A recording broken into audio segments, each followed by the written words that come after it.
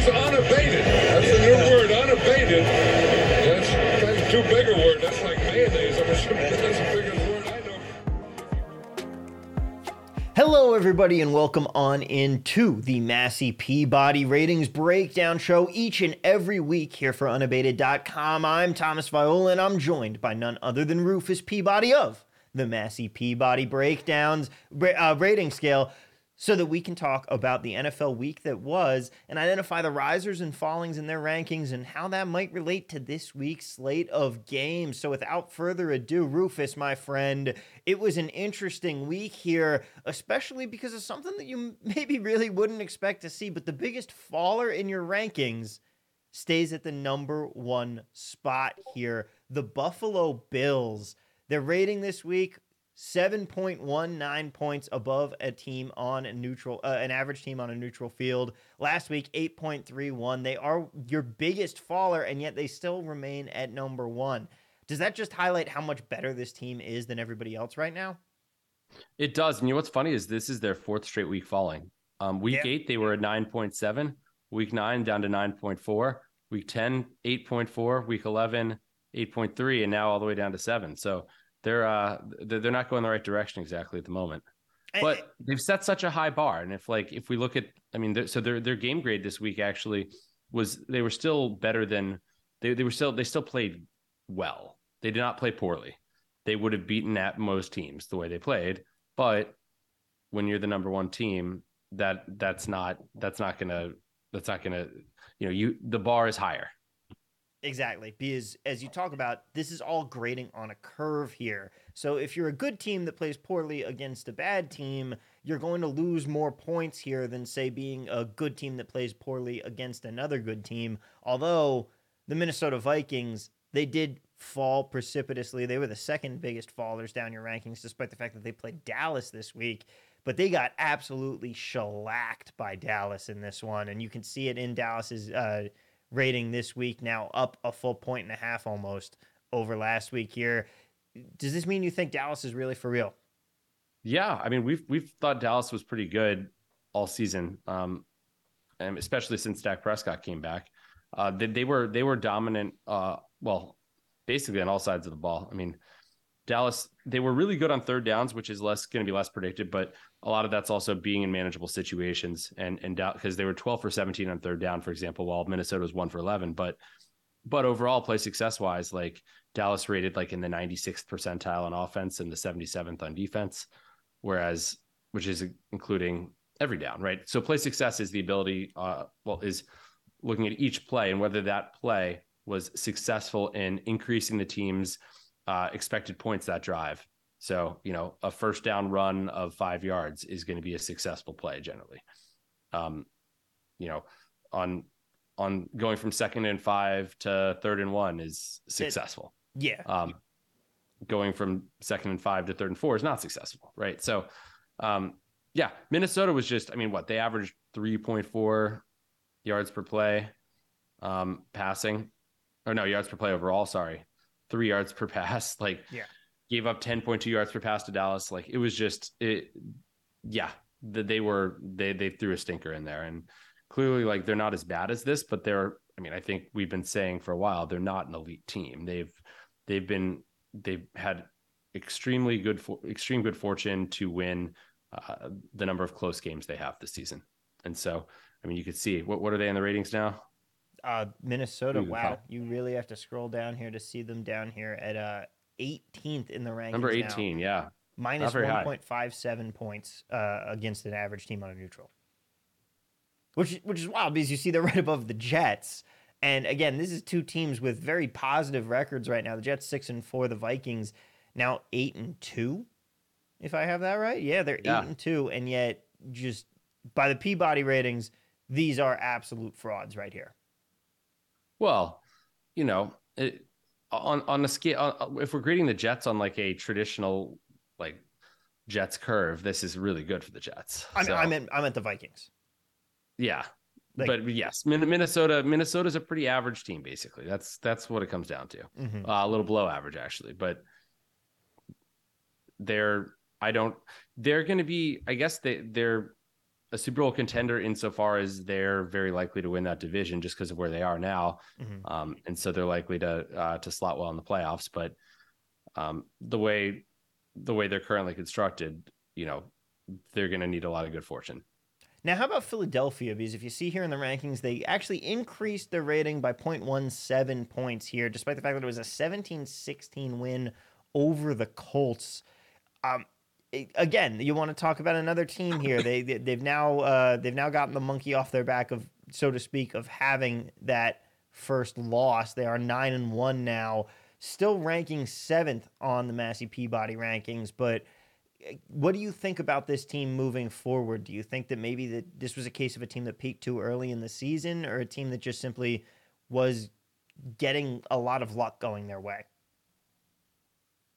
I think just like Minnesota, they've had a lot of really losable games basically that happened to go their way. I mean, they won in the desert against the Cardinals by 3.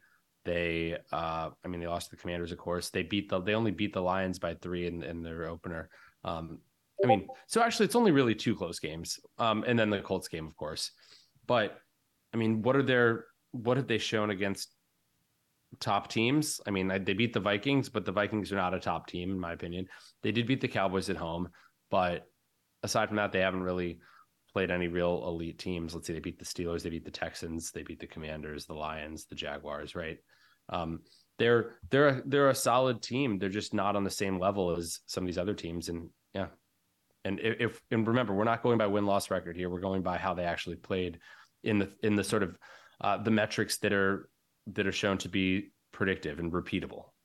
And the other thing to factor in there is that maybe this is really going to be something that you want to look at come playoff time when you see a couple of these teams like the Vikings going into some of these matchups against teams that might be a lower seed but are higher up on the Peabody rankings, and you could potentially spot some playoff edges. Yeah, don't forget Massey, though. He's the headliner of the Massey-Peabody ratings. Absolutely. I apologize. I apologize to Massey there for forgetting that. But let's talk about a team that we really can't forget about here, and that is none other than the San Francisco 49ers. It's not like they played the best opponent this week. Arizona without Kyler Murray in the starting quarterback spot.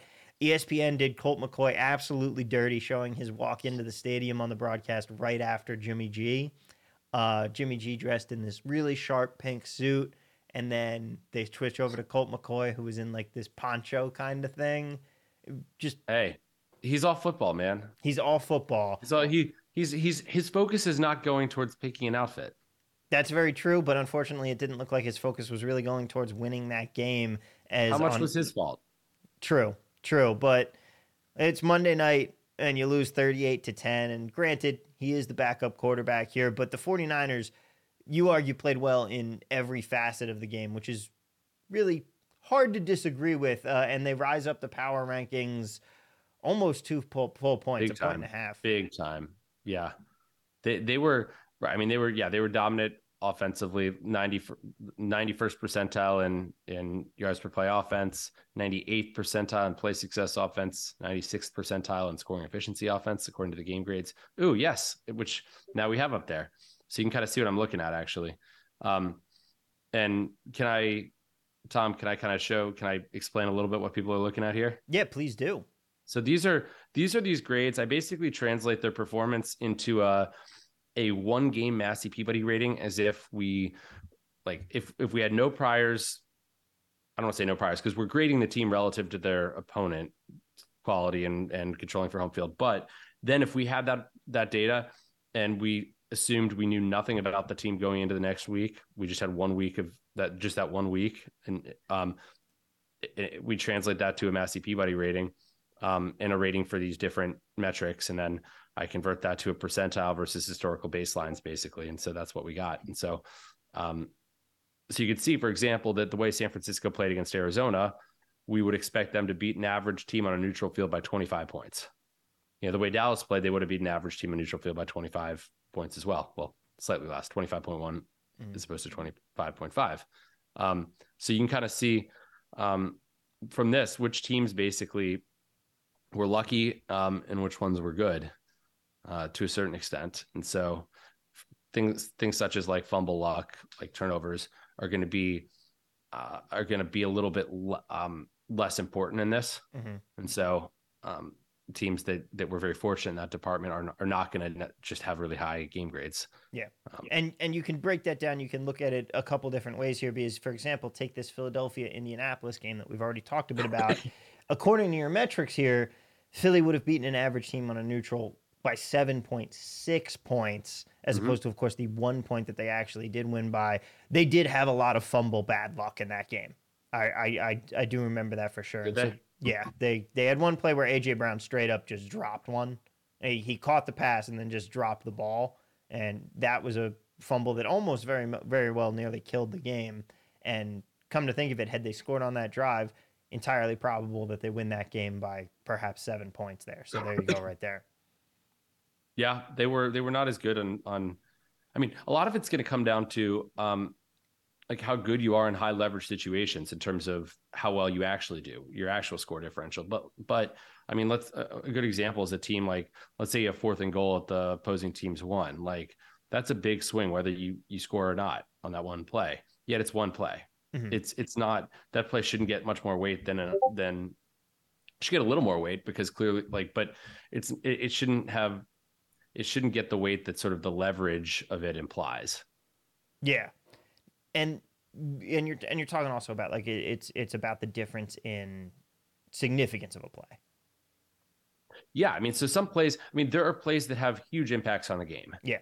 But the point is, in the rating system, those plays, the weight of the play is not determined by the impact it has on the game as much as, the situation. Right. Well, no, the impact of the game is based on the situation largely. So we de-weight like garbage time. We have an algorithm that basically says it's related to the leverage of the situation. And so and there's a point where sort of the weight tails off for garbage time, basically, late in the game. But we're not weighting really high leverage plays more. That's my point. So just because one play just happened to be, the game happened to be on the line on one play, that doesn't mean that we should value that play more than other plays in terms of assessing how good the team is and how well they played. I think that makes sense to me. And we can talk about that kind of in the vein of this Las Vegas versus Denver game here, because if you look at Vegas, you look at their yard offensive rating, very high, 0.904 here. And then you go to their play success defensively, 0.122. Now, even though it's defensive play success, what you're talking about here, the red still means bad. We're talking about a team that didn't play well defensively here, despite the fact, and I don't think this is surprising about the Raiders since they are the Raiders, but they only allowed 16 points in the game. But the problem there, and where you see that rating come into play here, is because they allowed 16 points to Denver, who has been absolutely terrible on offense so far this season, right? That comes into play? Right. So you know how I'd read this? So let's look at Las Vegas on the defensive side. Okay. Overall, they were slightly worse than average defensively, but they were a little bit better than average on the yards defense rating, which they were very bad on play success, which basically the combination of that means that they were bad about allowing Denver to stay on track, like to, have 3rd and shorts, right? Yeah. To actually stay ahead of the chains, to use sort of that expression. Yeah. But they weren't allowing big plays. They weren't allowing a lot of yards per play. So they were allowing these sort of sustained drives more. Not necessarily allowing sustained drives. They could have been really good. They could have been really bad on 1st and 2nd down play success or something, and then just gotten stops when it mattered. But then they were very good in terms of the scoring efficiency, which means they were basically they weren't, the yards they allowed, they were not translating into points that much for Denver. That's so those right. Three, I mean, the three together kind of paint a picture of how they played on overall. So, I mean, the scoring efficiency is basically just, it's points allowed divided by yards allowed. Although we subtract out fumble luck from that. So we basically give the team the amount of points they would have gotten, like the points they didn't actually cash into points on a drive if they fumbled, but we give them that to sort of eliminate the fumble luck aspect. That makes sense because fumbles, it is the true most random event. Fumble possible. recoveries, yeah. Yeah. There's no persistent skill there. Yeah. The only thing that I've seen that's amazed me, and it happened again this week, was there was an absolute blatant, like, easy to recover fumble for the Jets in the Patriots game, and somehow the Patriots end up on top of the ball. Like, I feel like the Jets just they never managed to have that luck in the Patriots games. Like, the breaks always consistently go against them. Well, the balls are deflated, right? Yeah, and it's just it's it's the essence of that game here. As we shift back into the rankings, though, Tennessee is another team that was big up on the rankings this week. They were the second biggest riser, going more than 1.1 points up, or just about 1.1 points up here in in the rankings this week. And they really did put a hurting on Green Bay here. Is it time to finally, as we see Green Bay down there in 17th, just above Minnesota now, and 1.55 points lower than a team on a neutral, is it time to finally put the coffin in Green Bay, nail in the coffin for Green Bay this season? Well, probably. I mean, just given their record, they're not looking very good for a playoff spot, obviously, at this point. So, they haven't been very good. But what's interesting with Tennessee, if you go back to the game grades, they were very basically, they were great across the board on the per play things, the yards per play and the play success. But if you go over to the scoring efficiency, that's where they were kind of average, a little bit better than average. If you scroll to the right a little bit, Tom. Yep. Because you got one more column you're missing over there. Yeah, I'm aware it's beyond the purview. Okay, that's fine. That's fine. Here, but you can see the colors white. You can see the colors white there, not green, basically. So yeah, it's saying that Tennessee actually, like, what this is basically saying is that they should have won by more than 10. They weren't good in the red zone / I mean, I don't know if that's what it was exactly. I can look, but this is what it would tell me. They weren't good at actually converting what they did into actual points. They were, or they weren't. They did it at about an average rate. They weren't not a great rate or anything like that. So, which is why the score, they only won by 10, I guess. And despite the fact that what we're saying is they played much better than that. So, and if I look at, like, just pull up the game stats, let's see, 6.4 yards per play, to 4.6. They turned the ball over once. So that's going to be impactful there. And, yeah, that's probably why. I think that makes a lot of sense. I mean, that does make a lot of sense, and you could see it in the way that game played out. And now maybe we can shift our focus ahead to this week a little bit here and look at some of these games that we've got coming up on the slate, and specifically Tennessee here. They are going to be going up against the Cincinnati Bengals as 1-point underdogs here at home. And do the ratings have anything to say about where this maybe should be? Tennessee against Cincinnati? Yeah. Well, basically, wait, who's at home? Wait, I can't read that screen. It's so small. Tennessee's at home. We basically think Tennessee should be a little less than a 1-point underdog on a neutral field here. And so you add in home field and, they should be a slight favorite, like about a point favorite. And so that's, I mean, I would like the Tennessee side a little bit, but given, how much, I don't think that's enough to merit a bet. Yeah, you're not looking at any particular edge there. Are there any games that you think might have a little bit of an edge? It is only Tuesday. Honestly, I haven't actually plugged in I haven't put in the whole slate in. And because honestly, my home field advantage varies based on whether a team's coming off of a home game, off of a road game, a few other things like that. You got to account for the buys. Buy adds about 1.5 points. Teams coming off of extra rest, which is the case for Tennessee, because they played the Thursday game last week, I believe. Is that right? Yes. Yeah. So that actually should give them a little bit of a boost also. But no, I haven't gone through the slate really. I just cranked out the ratings this morning and have been in meetings, it feels like, all day. So I certainly feel that. Well, Rufus, I think that is going to do it for us here on the show today. A great breakdown of the ratings for this week. The big headlines, of course, Buffalo continues to fall. San Francisco and Dallas, they continue their rise right now. And Green Bay and Minnesota, probably not. Well, Green Bay certainly we don't think is very good, but Minnesota not as good as their record would state so far this week. Well, Tom, we think Minnesota and Green Bay are basically the same quality team. Exactly, which is very scary to think about right now. Yeah. Especially because, I mean, just given in the light of Green Bay and what they've failed to do this season, I'm telling you, Aaron Rodgers, quarterback of the Jets next season. I'm not in the business of predicting what's already happened. Yeah. We're trying to predict what's going to happen. Exactly. How good a team is going forward. So, it's like if you trade for somebody in fantasy, you're not trading for what they have already done, or a team that signs a free agent. They're not paying for, they shouldn't be paying for what the guy's already accomplished. Although that's what the Orioles did when they signed Chris Davis to that massive deal back in 2017. Yeah. But I'm not bitter. Yeah, you should be paying for future performance. So that's what we're trying to do, predict future performance here. Mm-hmm.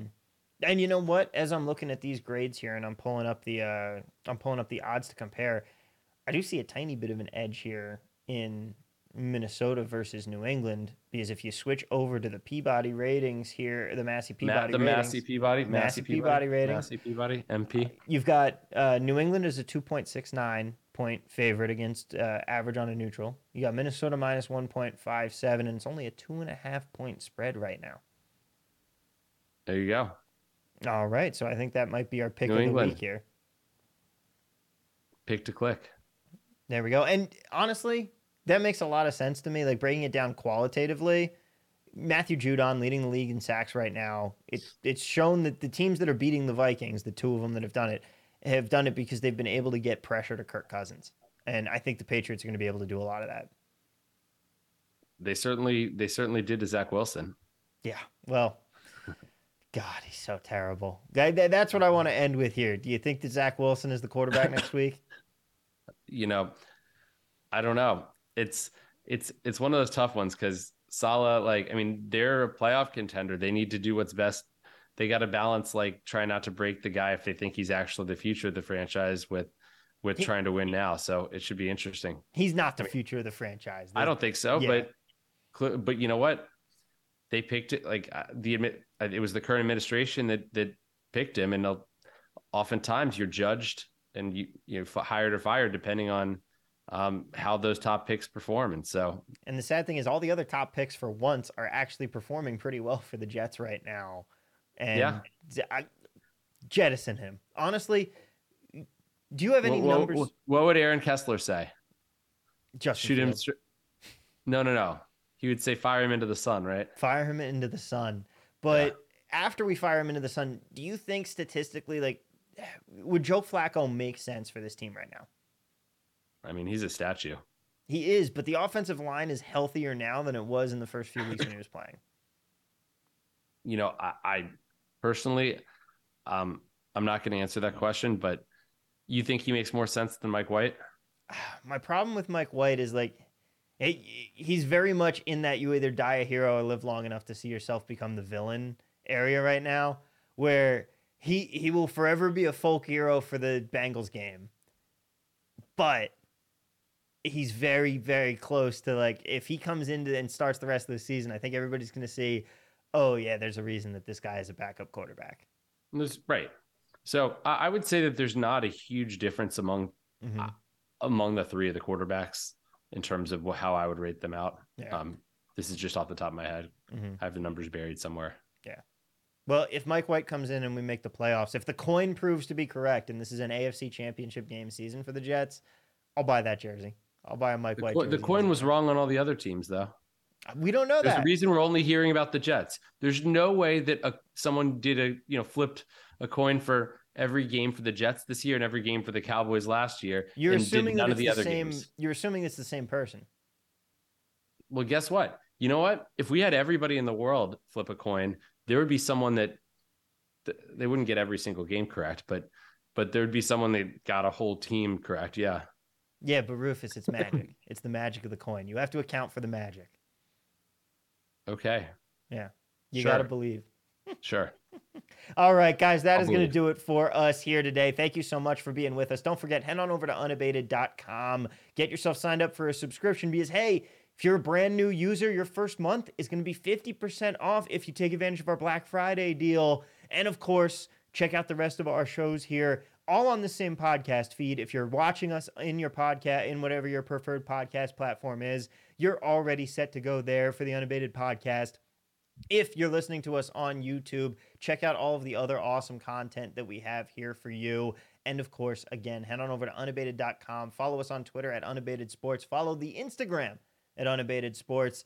And of course, check out Rufus Peabody at Rufus Peabody and on the Bet the Process podcast. And last but not least, seriously, guys, don't forget, like, subscribe, and share. Give us that 5-star rating. Give us or that a 4-star if you think we only deserve a 4-star. That's fine. No, if you think if you think we deserve, give us the rating we think we deserve. Rufus. This is about this is a numbers game. Look, we're fair people. Like if you think we deserve a 4-star, give us a 4-star. No.